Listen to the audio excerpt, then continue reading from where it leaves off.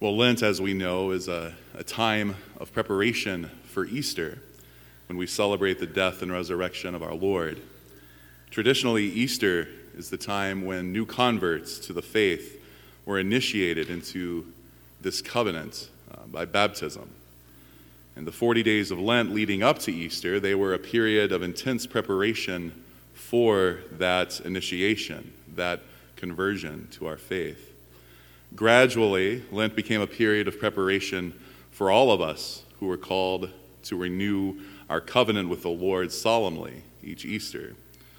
In today's readings, they help us enter into the spirit of Lent. They help us focus on what it is that we are preparing to celebrate and how we are preparing for it. Then once again, this Easter, we will celebrate the renewal of the covenant relationship which God made with us in his Son, Jesus Christ, a covenant which saved us from our sins and made us adopted sons and daughters of God. This covenant was foretold in today's first reading about Noah and the flood. When the human race had driven itself to destruction by its sin, God chose to recreate it by saving a remnant. That remnant consisted of Noah and his family and a pair of every creature on earth. We know the story. In this story, Noah is a figure of Jesus, the Son of God, the righteous one by whose death and resurrection God saved us from our sins. The waters of the flood are a symbol of the baptismal waters in which, by the grace of the Holy Spirit flowing from the death and resurrection of Christ, our sins are destroyed, and we emerge as God's children who are saved. The ark, it represents the church into which are gathered those who are being saved. And just as the ark contained Noah's family and a pair of each creature, so also the church contains the family of Jesus, the new creation, composed of men and women drawn from all parts of the world, all races of the world, a truly universal Catholic church. This is the fulfillment of the universal covenant which God made with Noah. And the seven colors of the rainbow, they can represent the seven sacraments of the Catholic Church, the signs and means by which God brings about and sustains this new covenant. Noah, his family, all who were on the ark, they were safe in the ark, riding high above the waters. And after the rain stopped, they were given the rainbow, a sign of a new beginning, a sign to the entire human race of God's promise to bring salvation to those who repent and are faithful to him, a sign that whatever the weather or storms of life that we experience may be, God is faithful. So the ark and the rainbow, these are two signs of God's salvation. Today, we're still afraid of floodwaters, but there are other raging and rising waters that threaten to destroy lives and families just as tragically. Waters of pride, materialism, waters of greed, lust, substance abuse. The list could go on and on. We all know people with great promise whose lives and families have been destroyed by one or more of these. It's difficult to raise a family today. It's difficult to stay true to our values, difficult to sustain a wedding vow, a marriage vow. But like Noah, we've been given an ark, the church. Like Noah's ark, it floats over the waters as a place of safety. We find that ark in the community of faith into which we were baptized. And our rainbow, the sign given to us by our Lord, the sign of his love for us, his fidelity to us, his faithfulness to us, that sign is the Eucharist. It is God's abiding sign to remain faithful to us in any storm and to help us stay on course above the difficult waters that we encounter in life. But a question lingers for us. Are we still in the ark? This is what the season of Lent is all about. Lent is a time when we remember God's fidelity to us, a time when we recall his promise to us.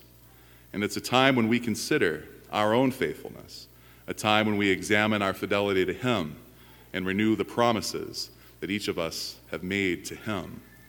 Lent is a time to revive our Christian life and to see whether we are still in the ark or are we trying to swim the waters all by ourselves. So how do we do this? How do we prepare ourselves during Lent? How do we examine our Christian life? We do so by the three traditional ways of doing penance: prayer, fasting, and almsgiving.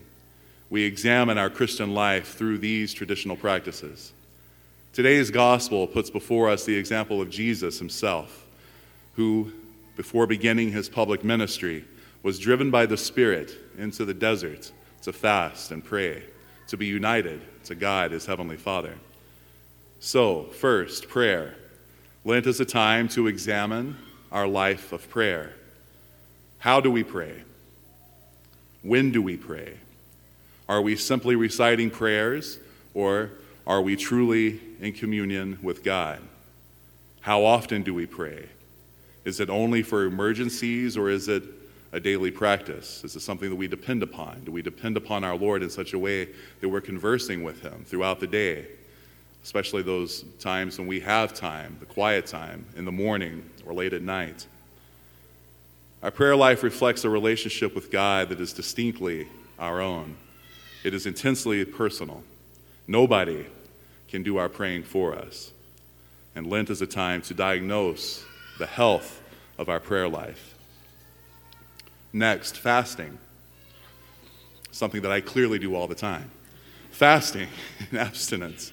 These are splendid practices during Lent. They're crisp and clear, easy to define and evaluate. Fasting, they say, purifies the body and it brings clarity to the soul. So what are we giving up for Lent? Fasting reveals our real weaknesses. Although it is laudable to try to give up negative and unchristian attitudes during Lent, fasting is a very concrete barometer of our willpower. Fasting makes us face the patterns of our consumption and the power of a consumer culture in our life. It helps us become keenly aware of the things we are attached to, the things that we are dependent upon. And finally, there is almsgiving, or works of charity. This practice takes us out of the capsule of our private lives to address the wider world of need that surrounds us. It reminds us that we have a responsibility to our brothers and sisters, our neighbor. In addition, our acts of charity help to shape the kind of society in which we live. So our Sundays of Lent this year, this Lent, they will center on the theme of covenant. There's the old covenant that is described, made, and renewed over and over again in the Old Testament. There's also the new covenant given to us in Jesus Christ. We were made part of that new covenant when we were baptized. Christ's covenant is like that of a faithful spouse, for better or worse, in sickness and in health, till death do we part. Maybe not that part, because we're with him forever, aren't we? But for richer, for poorer, right? In good times and in bad. Can we say the same of our response to our Lord? Can we say the same about our covenant with him, our side of it? Sometimes when we drift from the Lord, we begin looking for his kind of love in all the wrong places, and inevitably we are disappointed. Lent is the time for all of us to renew our fidelity to him, to renew our fidelity to our Lord, to regain our place in the ark of his church, and to live our lives under his rainbow, the sign of his faithfulness to us. Prayer, fasting, and acts of charity are ways of assessing and reviving our fidelity to Christ. The Lord is faithful to us. Are we faithful to him? Are we in the ark, or are we trying to swim the waters around us all alone? Lent opens the door for us to enter the ark once again. Here, within the ark, we can behold his sign to us, the sign of the Eucharist, the sign that tells us our Lord is faithful, the sign through which he reminds us we are never, ever alone. May Jesus be praised. now and forever.